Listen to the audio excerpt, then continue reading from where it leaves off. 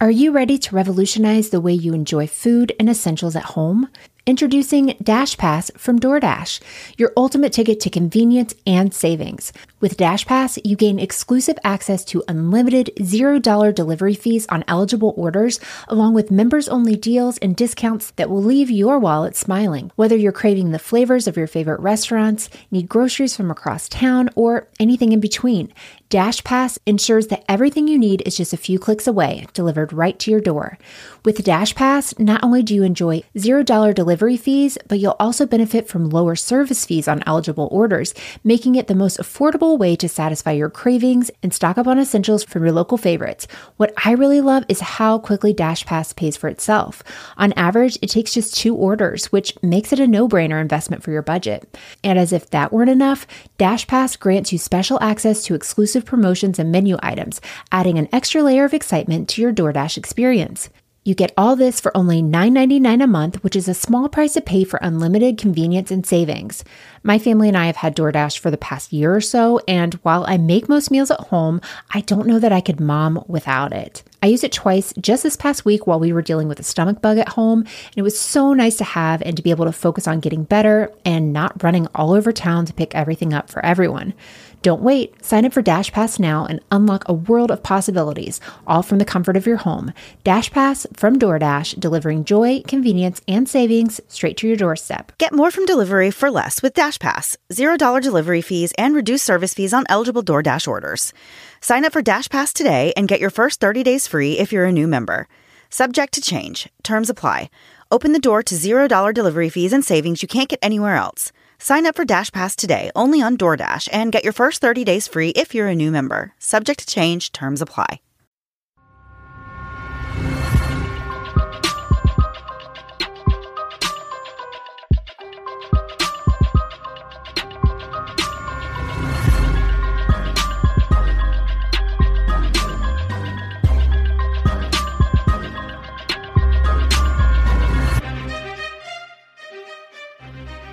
Guys, and welcome to the Moms and Mysteries podcast, a true crime podcast featuring myself, Mandy, and my dear friend, Melissa. Hi, Melissa.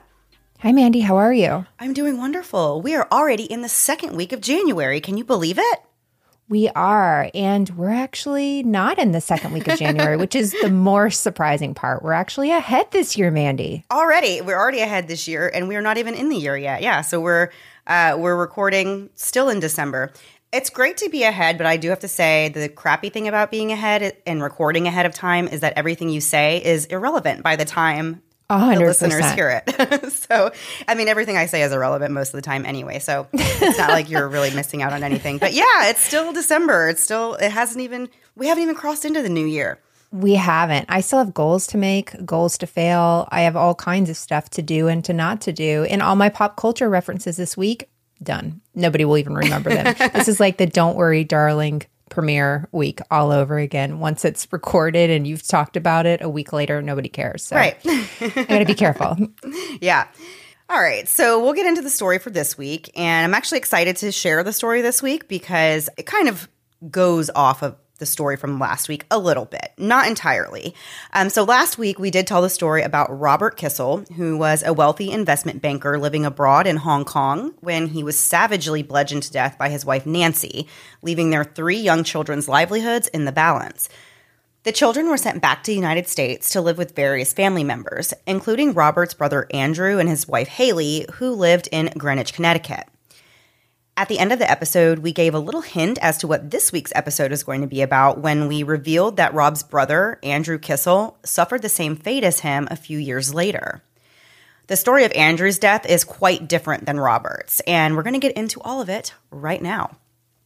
Andrew Kissel was born on August 23rd, 1959, to parents Elaine and Bill, and he was the oldest of the 3 Kissel children. There was Rob from last week's episode, and they also had a sister. As we said last week, the Kissel family was pretty well off, and Andrew and his siblings grew up with many luxuries in life, including a large home on a few acres of land, a swimming pool, and a boat. But the Kissel children were far from being spoiled. They had very high expectations placed on them, and their father was particularly hard on the 2 boys. There were rules, and they were absolutely expected to be followed. As kids growing up, Andrew and Rob loved to hang out together. They rode bikes around the neighborhood, played football in the yard, or just played board games inside. Andrew was kind of the opposite of his brother Rob when it came to their personalities. While Rob was always the outgoing and funny type, Andrew was a lot quieter and more reserved. Being outgoing wasn't something that really came naturally to him, and he just had to work a little harder due to his more what was described as monotone personality. Friends said that the two brothers were truly like night and day. They were completely different people. So last week we talked a lot about how Rob was gifted in mathematics, and he easily became this financial whiz without a lot of difficulty or effort on his part. He was just born with the talent of understanding numbers. Andrew, on the other hand, didn't have it so easy. He was intelligent, but he didn't enjoy school as much, and he would take shortcuts where he could, which is something his brother Rob would never do. Once Andrew graduated from high school, he waited a few years before he enrolled in college at Boston University. It's unclear whether or not Andrew ever got a degree from Boston University. He actually used to go around telling people he got a master's degree in business from NYU, but that was a lie. But we don't know if he got a degree from Boston University or not. By 1990, though, Andrew had managed to make a name for himself as a real estate developer in New York City. Later that year, on May 26, Andrew got married to Haley Wolf, who was a world-class skier and came from a prominent family in New York City. In 1992, they moved into a luxury co-op apartment in the Upper East Side of New York. And eventually, the couple did have two children, one in 1997 and one in 2000. Andrew was working at a commercial real estate firm, and Haley was working as a securities analyst on Wall Street during this time period. By 1994, Andrew was working at his own real estate firm that he called the Hanrock Group. About a year later, he agreed to serve as the co-op's treasurer, and it seemed like the Kissels came into an abundance of wealth after this point, which everyone assumed was due to Andrew being successful in real estate. What people didn't know was that Andrew had actually found a little shortcut to making his millions, and that was with embezzlement. For the next 7 years, Andrew took about $3.9 million, which he was able to get away with because he had sole access to bank accounts and he had been sending out fake bank statements. Now, as we've already said, Andrew was really totally the opposite of Rob, who would have never gotten himself into an illegal situation such as embezzling funds. Rob didn't even like to flaunt his money, but that was just one more way that he and Andrew were different. Andrew always wanted to show off what he had, and he loved to impress people with his money and his possessions. Money really burned a hole in his pocket, and he couldn't spend it fast enough. Andrew really wanted people to like him, and it seemed like he used his money to make that happen. The luxury apartment that they lived in had the finest of everything. Doorknobs, flooring, everything. When I think of doorknobs, I'm like, how could they be nice? But then I've looked at the prices of them and they can be crazy. So, oh, yeah. Well, and I feel like it's one of those things that you don't really think about unless you go to someone's house and they have fancy doorknobs. And then you're like, oh, okay, this is definitely like a luxury touch on a home, this for is sure. how the other half lives. Yeah. But Andrew had also made some other big purchases with this embezzled money, including a ski house in Vermont, just like his brother Rob had, an 85-foot yacht, which was $3.6 million, jet skis, and more than 30 classic and luxury cars, including 4 Ferraris. I mean, Jay Leno having a bunch of cars is one thing, but this real estate guy having 30 classic and luxury cars, that is wild. Like, I don't get it, but I'm not a car person, I guess. But by 2002, the jig was up. The co-op board figured out that Andrew had been stealing from them when they realized that some of the numbers just weren't adding up. Andrew reported that the building spent $1 million to redo the lobby and hallways, but everyone who lived there knew there was no way that these renovations would cost that much. So that's when they started looking into things further and realized what exactly was going on. When the board confronted Andrew about it, he begged them not to tell authorities and promised to pay them back, which is like over $3 million. Wow. That just gives me anxiety thinking about paying back $3 million. Where do you start? I don't know. Like, I'll buy you a Starbucks on the first day, give you a 20 the next day. I don't know how you even do it. So somehow, though, the co-op agreed to this. Very generous of them. Yeah, totally. Like, it would be very easy for them to be like, actually, we want our money back. We've been paying our money for you to have this life. Andrew told them, his kids need their dad not to be in jail. And so the board shows him a bit of mercy. Shockingly, Andrew did pay the money back, and it seemed like everyone moved on for the whole thing. Or Mandy, did they? Well, Melissa, after the whole embezzlement ordeal, Andrew and Haley moved their kids to Greenwich, Connecticut, which is where some of the wealthiest people in America call home. The house they lived in was a $14,000 a month mansion on a large piece of land in what they called the back country. So they really settled into a quiet new life there. Then, on November 2nd, 2003, tragedy struck when Andrew's brother, Robert Kissel, was murdered by his wife, Nancy, which, as we've said, was the topic of last week's entire episode, so we won't go into details about it this week. Following Robert's death, Andrew and Haley got temporary custody of Rob's 3 kids. Andrew took his brother's murder extremely hard, and those that knew him said he never really recovered from it, and it was to the point that things really began to spiral out of control for him. A friend of Andrew said that his perspective changed and he had an attitude of, I need to make myself happy right now. You know, don't wait for the future because tomorrow is not promised. So he kind of took on this, what can I do in the moment, right now? And so he started doing things like giving away large amounts of money. He would give friends as much as $50,000 and tell them, you know, hey, go have a nice weekend. Which have a nice life. Yeah, right? No kidding. Like, I can't imagine having a friend who was so generous to give me an extra $50,000. It ain't going to be me. Right. So he was also throwing these extravagant parties on his yacht. He invested tens of thousands of dollars into various businesses in Greenwich and much more.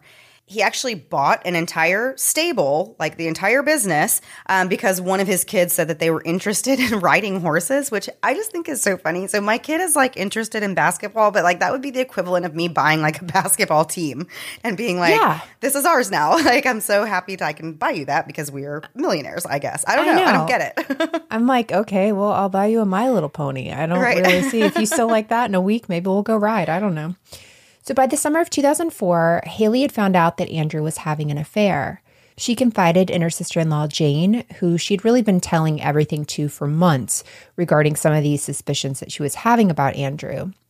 So soon after Haley told Jane about Andrew's affair, she mentioned that she also suspected that Andrew's business was actually a Ponzi scheme, and she was concerned that he would go to jail.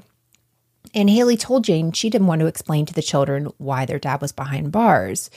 Haley allegedly had no idea about the embezzlement back in New York until Andrew got busted for it, although people always kind of questioned how she didn't know. But we hear this all the time where one spouse is doing something crazy with money, and if the other one's not involved in like the day-to-day finances, they might not ever know. I feel like financial things are the easiest for me to believe that a spouse wouldn't know about because there are many ways I feel like that you could hide financial things. It doesn't take like...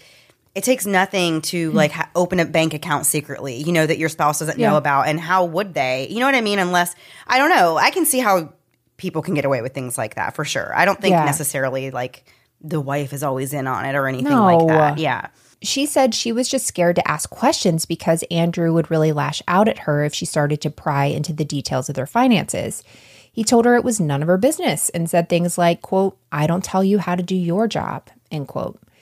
Haley wanted to believe her husband was a good person underneath it all, but she also knew he was suffering from bipolar moods, addictive personality, and low self-esteem. And Andrew had also become a cocaine user. Haley felt as though Andrew wasn't emotionally available to her, and sometimes he even stood her up for dates that they had planned. So now that they're living in Connecticut and Haley's found out about Andrew having this affair, she started to question other things that he may have been involved in. And she had a legitimate reason to think Andrew was up to no good, because he absolutely was. Upon moving to Connecticut, he began running a new scam in which he fraudulently purchased and developed expensive investment properties. The scam he was running went like this. He would go to the bank and apply for a mortgage to buy an investment property. Once mortgage A was secured, he would then go to another bank and apply for a loan to get another property, mortgage B. So in order to make it seem like he didn't owe any money on mortgage A, he would forge a document from the bank saying he had already paid off mortgage A. That way it looked like he had less debt than he actually did. He'd secure mortgage B while still having mortgage A, and then do it all over again. Andrew had also stolen a notary public stamp from a former employee, which he used on his paperwork. In February of 2005, Haley decided that enough was enough, and she filed for a divorce. Even though things were tense, Haley continued to live in the house that they shared in Greenwich.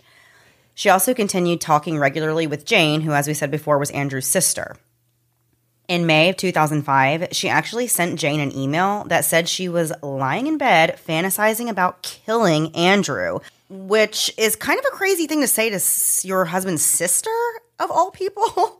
Right. Well, and they've gone through this murder of Jane's brother by his wife. So it does seem like a lot's going on, and maybe we shouldn't say everything out loud. Right, exactly.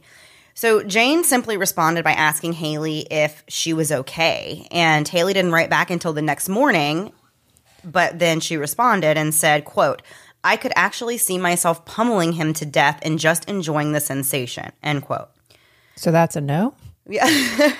I mean, to still say that the next morning, it's like, wow, you can definitely tell that there was some serious conflict in their marriage. Yeah. Because even after sleeping on it, it's like we all say things and, we don't mean them, but it's like to even wake up the next morning and still be feeling this way and still say these things to his sister. It's like there's clearly some things that are wrong.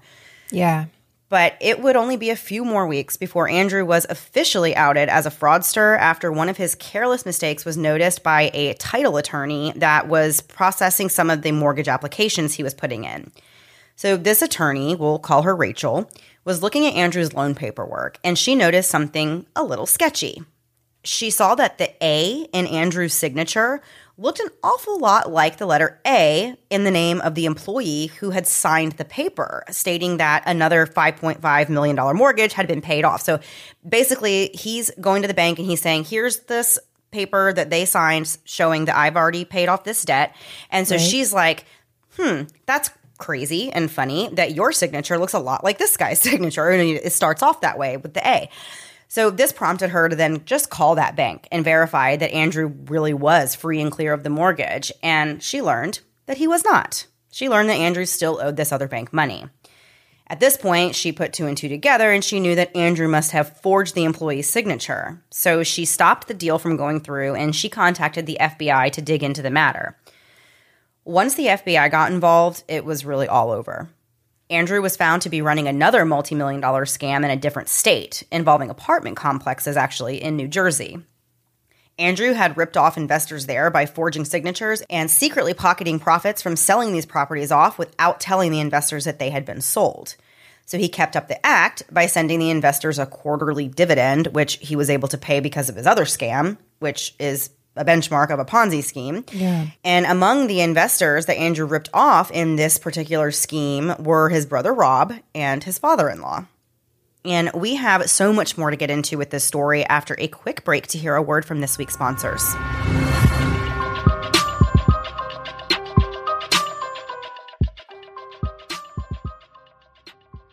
Wondery has done it again with their podcast Suspect.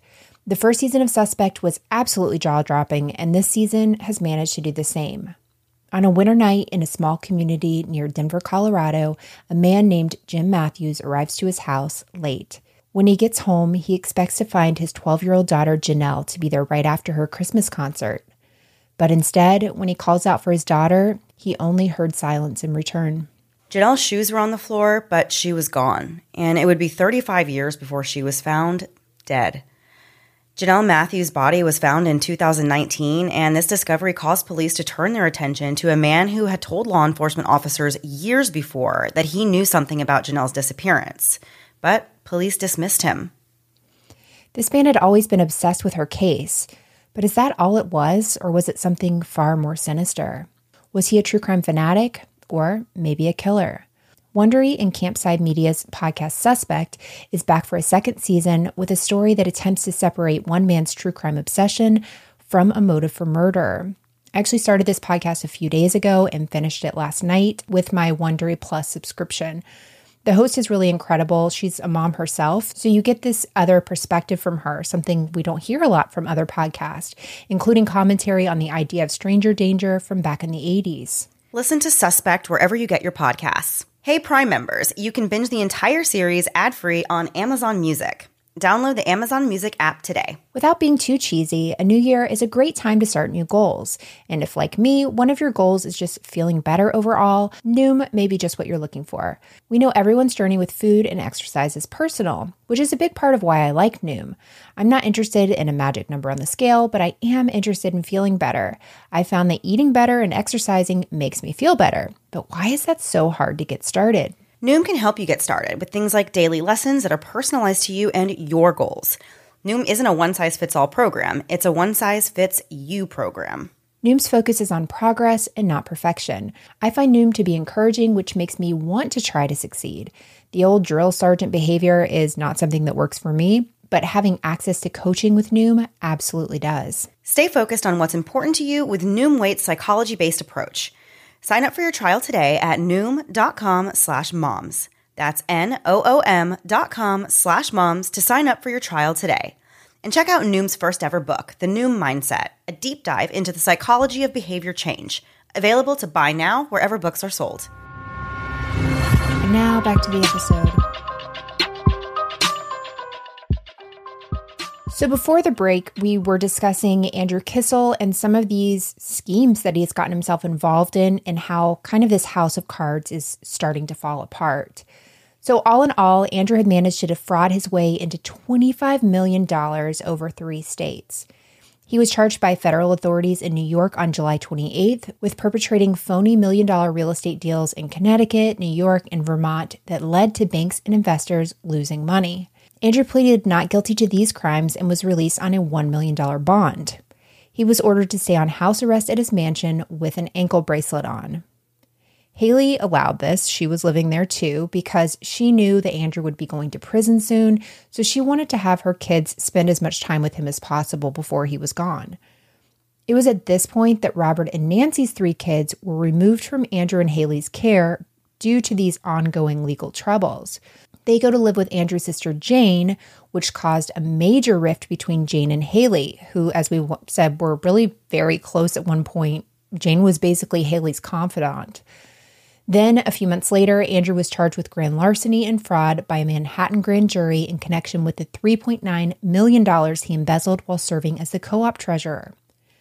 Once again, he pleaded not guilty and bonded himself out of jail with $10,000 in cash. This amount was so low because he was already out on $1 million bond, which is kind of a wild thing to me to be like, well, you're already out, we rearrested you, and now it's even cheaper. Yeah, that doesn't make a lot of sense to me, actually. Especially not when this guy's got mansions and yachts and all kinds of stuff. You can get a little more out of him, I think. Exactly. So at this point, Andrew's assets, like the yachts we were mentioning, the cars, started being sold off to pay his debts. In late February of 2006, things were running dry, and Andrew actually sought to force Haley to pay him alimony. And so in response to this, Haley filed papers demanding that Andrew give her sole possession of the Greenwich home and to move out immediately. She said in this paperwork that Andrew had been belligerent, especially while intoxicated, and had been drinking to excess in front of their young daughters. This was kind of an interesting move because Haley and Andrew had both agreed to vacate the home on March 31st because evidently they hadn't paid their rent for 6 months. Each month cost $14,300, so it had racked up enough that the landlord filed a lawsuit against them. Yeah, I'd say.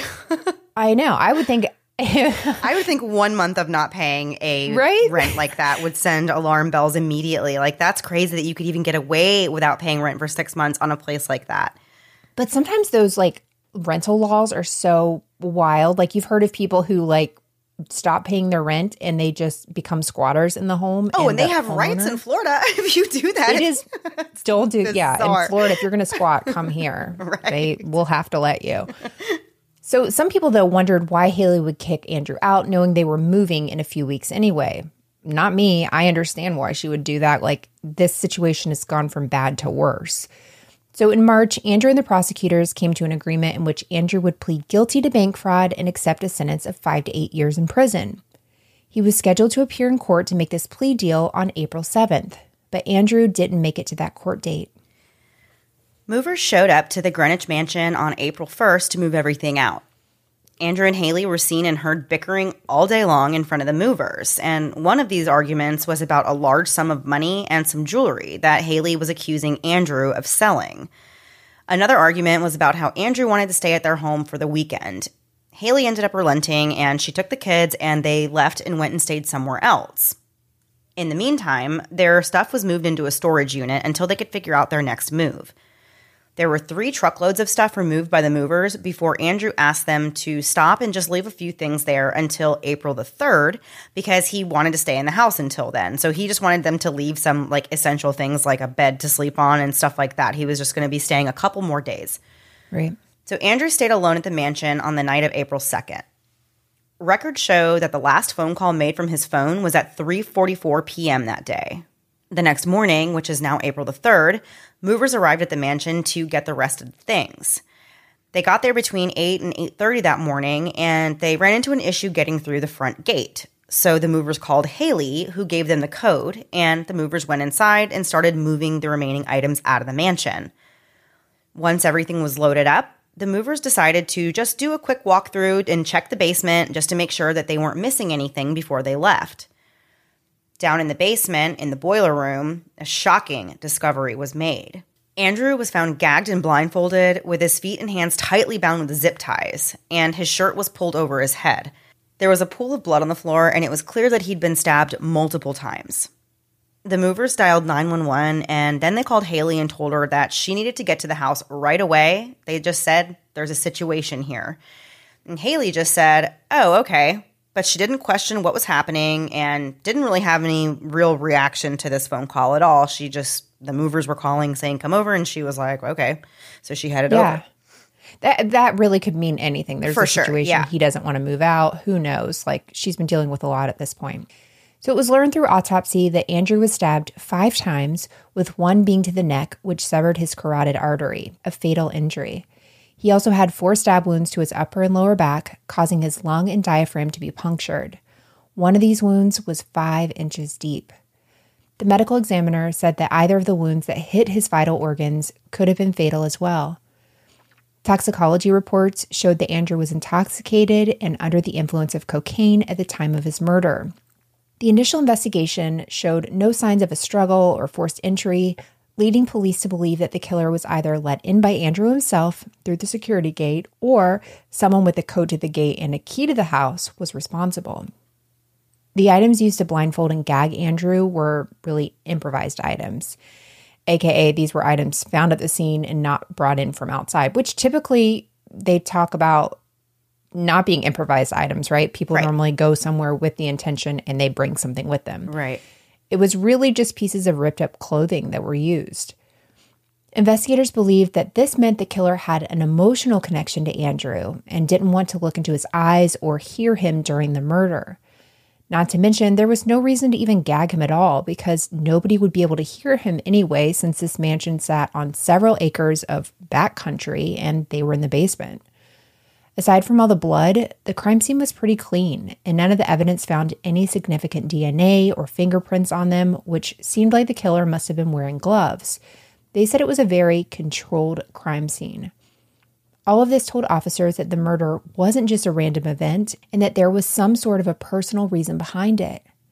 However, considering the fact that Andrew had pissed off a lot of people in his lifetime, that didn't really help narrow down the list of suspects. Andrew had a lot of enemies. They thought it could have been someone he screwed over with his fraudulent activities, or possibly due to his drug habits or his contentious divorce. There were really a number of reasons that a number of people would possibly want him dead. I think that's so interesting in some cases when you hear that there was so many suspects, because in so many cases it's always the opposite, that you hear like this person had no enemies, like they can't think of anybody who would want to hurt them. But in this case, they're like, well, actually, the list of suspects is very long and it's going to take us a while to kind of sort through, all of these options. So the investigators did question a ton of people in connection with this murder, but we're only going to focus on the main ones. All of the investors that Andrew defrauded were interviewed, and it was learned that none of those investors had, quote, sustained any losses that were not insured, and none of them would have known Andrew was at the mansion alone that night. So they were all ruled out as suspects. Of course, Haley was also interviewed with her attorney present, and she was fully cooperative for her interview, and she provided the police with an alibi that did check out. Andrew's driver and personal assistant, a man named Carlos Trujillo, was also spoken to, and that's where they got a little bit of a break.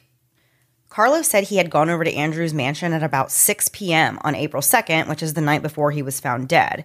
And he said that he was there for about an hour, just chatting with Andrew and loading things into his car. Carlos was described as being Andrew's gopher. Like, he basically just did whatever Andrew wanted. He was always at his beck and call. He would bring him drugs when he wanted. He would bring him food when he wanted. Really was just available to Andrew at all times for any reason. Right. Carlos also told the investigators that Andrew confirmed to him that he did have a large sum of money hidden in the house, and this would be the same sum of money that he and Haley were heard arguing about earlier when the movers were there. The investigators thought it was interesting that Carlos even mentioned the money, because when they had searched the mansion, they found that the money in question had actually been stolen. Investigators found an access panel within the master bedroom closet, and it led to a crawl space. And there was a locking mechanism on the door, and that locking mechanism was actually broken. And the crawl space inside was found to be empty. Since Carlos knew so much about the Kissels, and he admitted to possibly being the last person to see Andrew alive, the police really wanted to dig deeper into Carlos's background and find out more about exactly who he was. According to another of Andrew's employees, Andrew always treated Carlos really poorly, and he even mentioned a time when Carlos went out of state for a family gathering, but was summoned back by Andrew, who wanted Carlos to go buy him a hamburger from Wendy's. After taking one bite of it, Andrew decided he didn't want it, and he made Carlos go get him a pizza instead. Investigators felt that this unfair and ridiculous treatment could be a possible motive for murder. Although numerous people were interviewed, something kept bringing them back to Carlos, because he was the last person to see Andrew alive, and he often changed his story about exactly what he was up to on April 2nd. Interestingly enough is that Haley even brought up the theory that Andrew could have asked Carlo to kill him in a suicide for hire situation to avoid going to jail. Investigators seriously doubted this theory, though, because the way Andrew was killed was slow and painful, and nobody would choose that death for themselves. They would be more likely to choose something quicker, a pain-free death. Carlos later told 48 Hours that he was really the only person who stayed by Andrew's side through all of his legal problems, and he really had no friends left. Carlos said he loved Andrew, and he owed him a lot because Andrew did a lot to help him.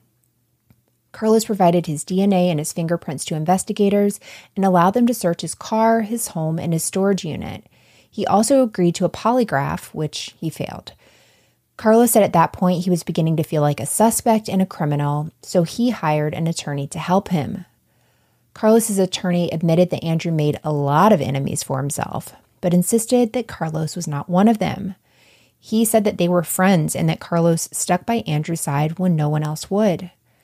His attorney said he felt like the police spent too much time focusing on Carlos from the beginning when they really should have put in more effort into investigating other possible suspects, such as the dozens of people who were scammed by Andrew.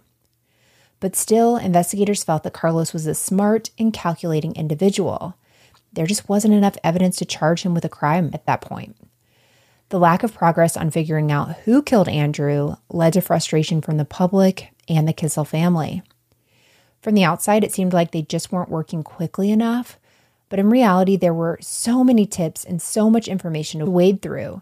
There were many leads and suspects, even though things kept coming back to Carlos. In July 2007, investigators were following another lead when they started looking into a credit card under the name Aminta Trujillo. So the card was originally found when they had searched Carlos's home for the first time.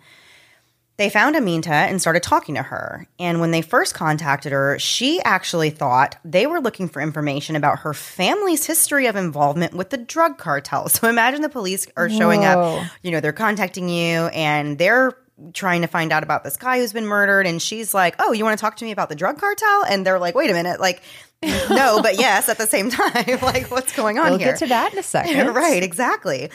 So they told her, they're actually investigating a homicide. And when she heard that, she said something along the lines of, quote, they killed the rich guy, end quote. So this statement was enough to open the door to potentially solving this case. Aminta then dropped a bombshell on the investigators. She willingly told them that her 21-year-old half-brother named Lenny had been recruited by Carlos to murder who she was calling the rich guy. Prior to this interview, police had never even heard of Lenny, and they later said they didn't even think that Aminta knew how much trouble she was getting him into by divulging this information. A closer look into the Trujillo family did reveal a few bargaining chips the investigators could use to approach Lenny with, though. They ended up offering him a deal. He could give them information about the murder, and in exchange, they would help his brother get a visa to stay in the U.S., and they would also help get some drug charges against his sister dropped. Lenny actually took the deal. He admitted to taking money from Carlos with the purpose of murdering Andrew. To elaborate, he said that Carlos gave him $11,000 and a new computer in the summer of 2005, but after he was paid, Lenny says he backed out of the deal because he actually never intended to murder anyone. He just really wanted the money. He also admitted to planning this murder for months, even going to Connecticut with Carlos to buy the supplies. According to Lenny, plans were made over numerous phone calls, with Carlos being the one to initiate most of them. Lenny also traveled from his home in Worcester, Massachusetts to Connecticut by Amtrak and stayed in hotels. On one trip to visit Carlos, Lenny said that they went to Home Depot to purchase those zip ties that were used in Andrew's murder. And when he said this, it was really kind of alarming. This was a key detail, and police had never publicly stated that Andrew had been bound with zip ties, so that really is something that only those involved in the murder would know. So investigators now believe that Lenny was in fact involved. And we're going to get into the rest of this story after one last break to hear a word from this week's sponsors.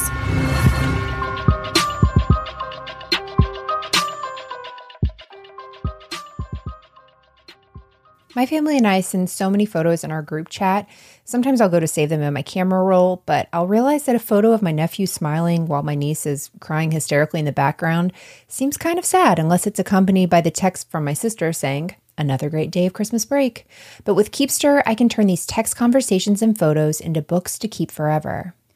Keepster is the only way to easily turn your favorite iPhone texts and photos into a beautiful keepsake book. Whether it's funny moments in the group chats to sweet and silly moments with your partner, now you can keep those memories forever with Keepster. To use Keepster, you just download the app onto your computer, choose your favorite texts, photos, emojis, inside jokes, and more, and Keepster does the rest. My mom's always telling me to write down all the random things my son says, and I've always brushed it off because that sounds like a lot of work. But with Keepster, I've started pulling these funny comments from our text threads and creating my Keepster book of my son's greatest hits. Plus, I can add context to some of those funny texts and photos, so years from now, it will make sense. Keepster is great for everything from birthdays to anniversaries and everything in between. And no matter what messaging service you use, whether it's iMessage, SMS, WhatsApp, or even Viber, which I didn't know was a thing, Keepster can work across all of them. Valentine's Day is just around the corner, and with books starting at just $12.99, it's a great way to create a book of memories for your sweetheart. Plus, if you're a procrastinator, you can even get a digital copy to give while you wait for the physical copy. We live and share so much of our lives on our phones. Now you can save what's special with Keepster. So if you have an iPhone, head to keepster.co/moms and put in promo code MOMS for 20% off.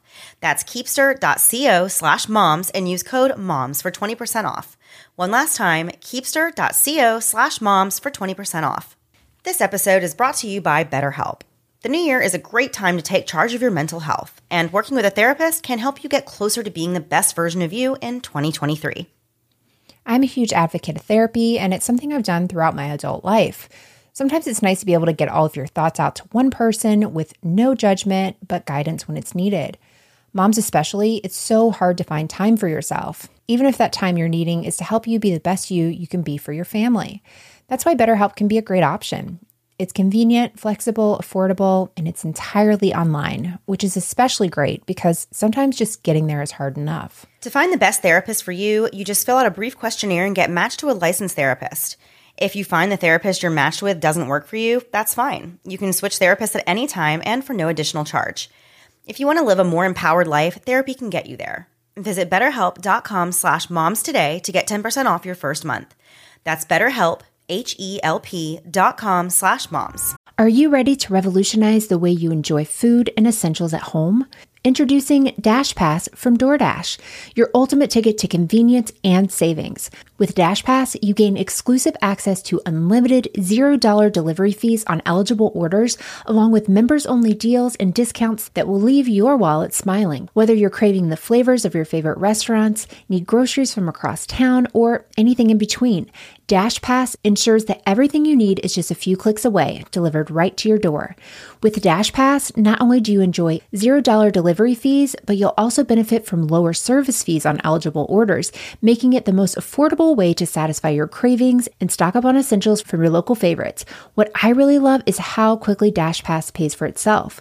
On average, it takes just 2 orders, which makes it a no-brainer investment for your budget. And as if that weren't enough, Dash Pass grants you special access to exclusive promotions and menu items, adding an extra layer of excitement to your DoorDash experience.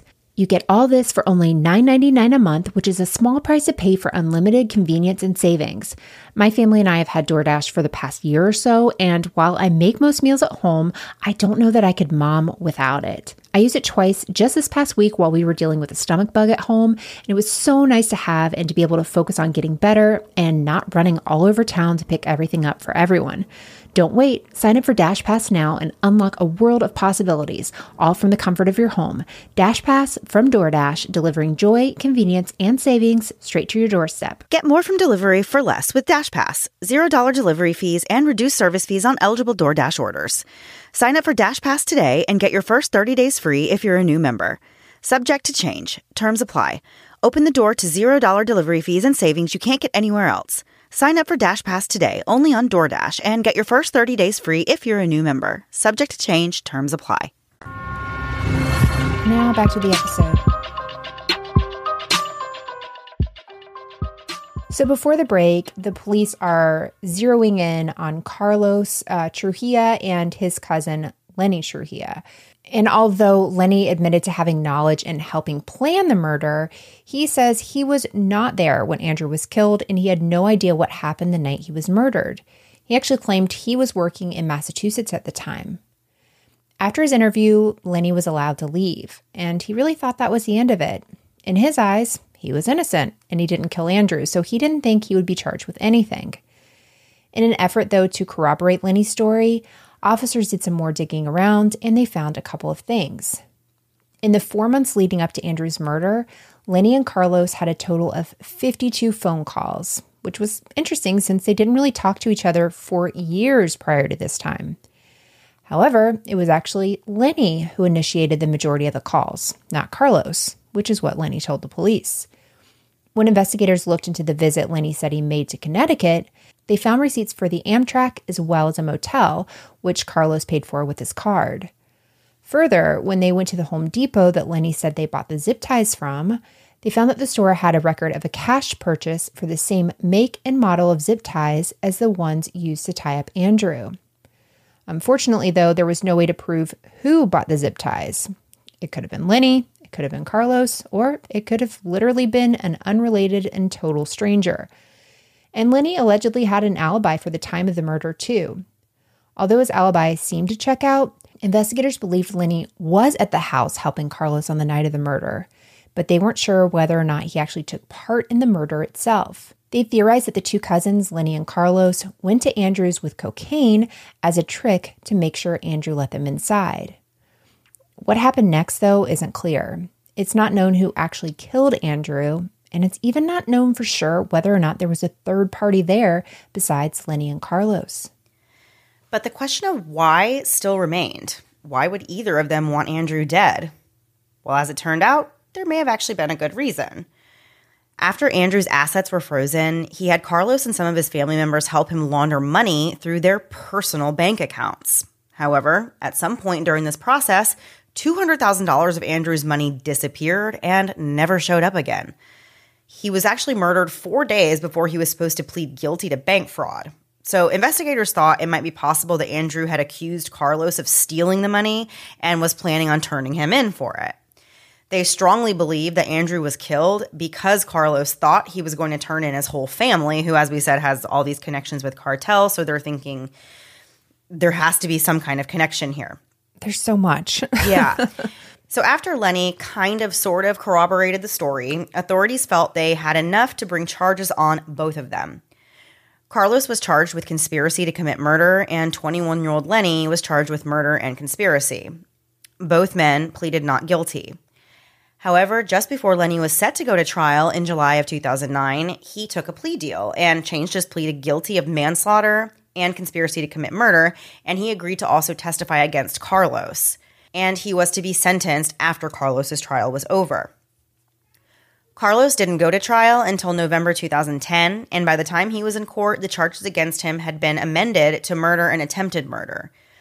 Prosecutors said that Carlos wanted Andrew dead because he'd been helping him with fraudulent activities, and they introduced evidence of the money laundering scheme.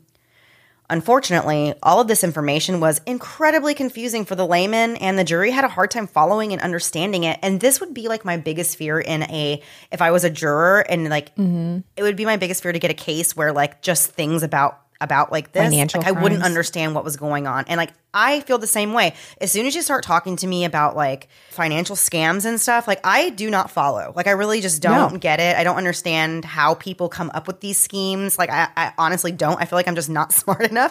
I am clearly not blessed with, the ability to understand numbers. Good thing.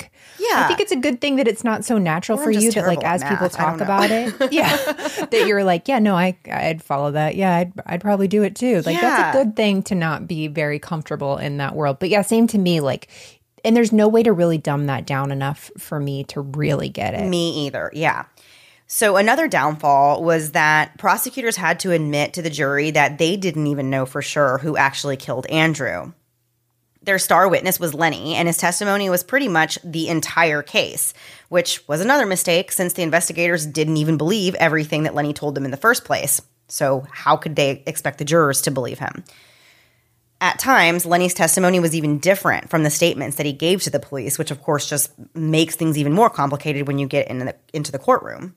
The defense said the only evidence they had against Carlos was the things Lenny said, and that Lenny was a liar who made up this whole story. They said Carlos never hired Lenny to help murder Andrew, and that Carlos had nothing to do with it either. Prosecutors asked why Lenny would implicate himself in a murder he wasn't even involved in. And the defense theorized that Lenny was instructed by his father in Colombia to lie about his involvement in the murder so that he could help get his brother a visa and his sister get her drug charges dropped, and to ruin Carlos due to their long-standing feud. But tell me this. I have a lot of questions about this, but like your dad's going to say, hey, I just need you to plead guilty to murder. Your brother needs a visa. Your sister has some drug charges. You don't know that they're going to even give him that, right? Right. It seemed to me like the police were like, hey, we know your family's involved in stuff. Here's what we can give you. It wasn't like he didn't go in there with the bargaining chips. The police had the bargaining chips to get him to talk, right? Yeah. I mean, it doesn't sound like a good deal for him, for sure. But I like how I'm very fixated on this. I'm like, what? This doesn't make sense. So I guess where this comes from is Lenny's dad hates Carlos because of this ongoing property dispute with their families in Colombia. This family has a lot going on. They do. And so the defense said that Lenny and Carlos supposedly planned these murders together. And if that were true, you'd expect it to be Carlos as the one making the majority of these 52 phone calls that they shared in the months leading up to the murder. But that wasn't the case. It was Lenny that made most of these calls. The defense said the date on the receipt for the Home Depot trip where they bought the zip ties didn't match the date Lenny said he was with Carlos in Connecticut. And there was no way to prove Carlos had been involved in this purchase at all. On December 16th, after deliberating for 4 days, the jury found Carlos not guilty of murder. When Carlos found out he was acquitted, he was elated. The jurors later told CBS News that it all came down to whether or not they believed Lenny. And in the end, they didn't think the prosecutors proved their case beyond a reasonable doubt. And they got hung up on the fact that nobody could prove who bought the zip ties. They weren't able to come to an agreement on the attempted murder charge and ended up voting 7-5, with the majority favoring a conviction. But a mistrial was declared because they weren't unanimous. So then it was up to the prosecution to decide whether they wanted to drop the charges of the attempted murder, offer Carlos a plea deal, or take him to trial again. And so they decided to offer him a deal. On March 25th, 2011, Carlos accepted a plea deal where he entered an Alford plea for attempted murder and immediately got a sentence of 20 years in prison. suspended after 6 years, plus credit for time served, so he only had to serve 3 more years. But he would be deported back to Colombia upon his release.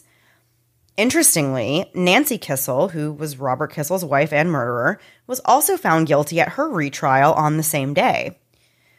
On April 15th, 2011, Lenny was sentenced to 20 years, but the prosecutor said, quote, "I suppose we will never know whether Leonard Trujillo was more involved than he says, but his failure to warn anyone, I think, merits this agreed-upon disposition." Lenny did not make a statement. He also did get credit for 3 years of time served. Investigators said that it spoke volumes for Lenny to accept 20 years for planning a murder, and that it only confirmed to authorities that he must have actually been involved. One of the investigators said, "I asked him, 'How do you like your sentence?' And he said he was good with it." The investigator continued, "If I stole $11,000 and got a lousy computer and took 20 years in jail for it and had this detective sitting in front of me asking how I feel about it, I would have jumped over the table and knocked him out." Which, yeah, exactly. Like, Yeah. it's wild. So another detective added, quote, "He's giving up the best years of his life." As we said before, Lenny was only 21. So Wow. that's what the investigators are saying. Like, why would a 21-year-old agree to spend 20 years in prison, unless they really knew that they had something to do with it? Right. So as for where they are now, Lenny is incarcerated in the Osborne Correctional Institution in Somers, Connecticut. There is no estimated release date listed. However, his maximum release date is in July 2027, and he will be 41 years old at the time. According to Lenny's Write a Prisoner profile, he's been taking college classes while in prison, and he is also a tutor. His 2 teenage children aspire him to be the best human being he can be every day. We couldn't find an update on Carlos, but if he did serve his whole sentence, he would have been released in or around 2014, and it is most likely that he was deported back to Colombia when he was released. Oh, wow. Yeah. I was not expecting. So I knew the Robert Kissel case pretty well. Andrews, I didn't know. I knew he was murdered, but I didn't really know the details surrounding it. I had no idea that, the person who was accused of murdering him was actually acquitted of the actual murder. Like that's pretty wild. It seems to me that they did not have enough evidence to go to trial, went to trial, and it kind of fell apart. Yeah, I said last week I wasn't even really familiar with the Robert Kissel case. So for me, both of these stories were just like mind blowing that all of this has kind of happened in this one family. I feel like this is what they meant when they say more money, more problems. Mandy, we are not quoting B.I.G. in this one. We are. But I mean, seriously, it's like, and of course not everybody who has money has like all these crazy things going on in their life, Sure. But like how wild, like, oh my gosh, I feel like money is always the one thing that makes people do the craziest things. Like in most of the stories that we hear about, it's like money is always the driving force. And it's like, gosh, I don't want to have any money. Like, never mind. You can have all my money. Well, then that works out great for me. But no, I agree. Like, I like not worrying about bills. But beyond that, like, there's a lot that can be said for not having a ton of money. People aren't asking you for money. People, you don't have this clutch on it. I think some people have, not everybody. There's some very charitable people that have a lot of money, stuff like that. But like this situation with the two of them is really sad because a lot of it really did come down to money. Andrew wanted money. He did everything he could to get money. And then Robert had money. And part of the reason his wife likely killed him was because she didn't want to be cut out of his money. So yeah, it's just sad all the way around. Very, very sad. And sad that like there's 2 people who have been murdered in this family. I mean, it's just... Yeah. I can't imagine, for the rest of the family having to kind of go on in the wake of that. And Jane, has lost both of her brothers, and it's just terrible. Right. Yeah, for sure. All right, Melissa. So before we move on out of here this week, we are going to do a little last thing before we go. If you are new to the show, we do a little segment at the end of each episode. We call it Last Thing Before We Go, and we just kind of talk about something a little more lighthearted, a little more casual, and it has nothing to do with the topic that we just discussed. So, Melissa, this week we're going to share some words to live by. Is that what we're doing? I guess. I don't know. I got all weird about the new year. It's a new year. Yeah.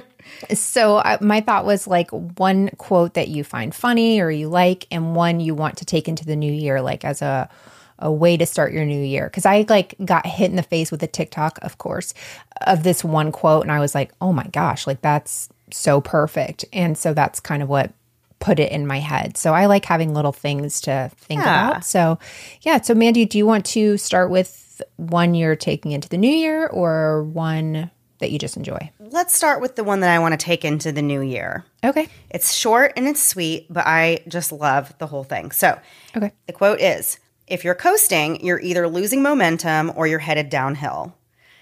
So basically, you just have to keep working. If things are feeling easy and you're coasting along, that's not a good sign. Like you should be working hard. You should be feeling like you're doing something to like improve your life or your situation or whatever the case may be. Of course, you can apply this to like any area of your life. But yeah, if you're coasting, you're either losing momentum or you're headed downhill, which nobody wants to do. Yeah. That's a good one. And like, I don't know, I'm turning 40 this year. And so I'm having a little bit of a crisis. And I'm just thinking like, okay, where do I want to be in 20 years as far as like mentally, physically stuff? Like I just want to be able to move, do things with my kids, do things with my future grandkids. Like I want to stay active and like you're doing great with that, but I'm like trying to incorporate it more in my life because of that very reason. Like you have been, especially at this age, you're losing it. You have been doing a lot more of like walking and going to the gym. I've been so proud of you. I know, but that's kind of where it comes from though. It's like, okay, I'm at the age where if I lose it, if I'm coasting, I am definitely losing it, like mobility, anything like that. So I'm like very much working. And I like that quote. That's really good. Yeah, I like it too. All right. So what do you got, Melissa? Okay. So this is the one that slapped me in the face this week. Okay. This is by John Shedd. I don't know who that is. Watch him be super famous, whatever. It's a ship in harbor is safe, but that is not what ships are built for. And I love that one. Isn't that good? Yeah. I'm not a big like put a quote on the wall kind of person, but that one I really like because I'm a play it safe kind of gal. I like to not take risk. I like to coast.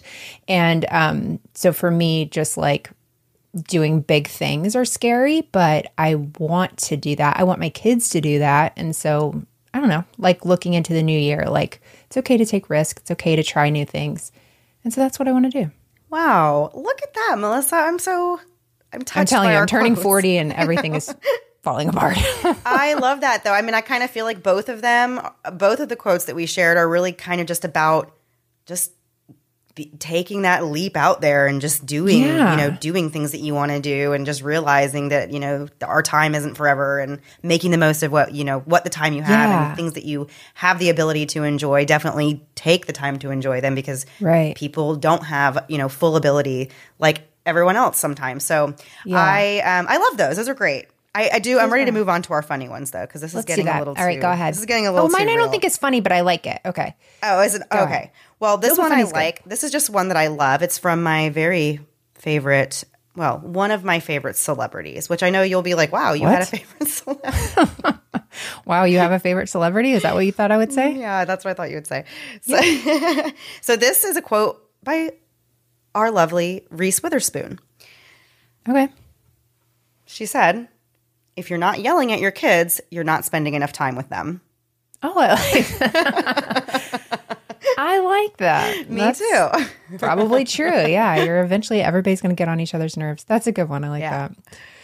Okay. Mine is by one of my favorite celebrities, Tina Fey, of course. And I think you've heard me say this one, but like I really do try to think of this one. Don't waste your energy trying to change opinions. So mine's actually not a funny.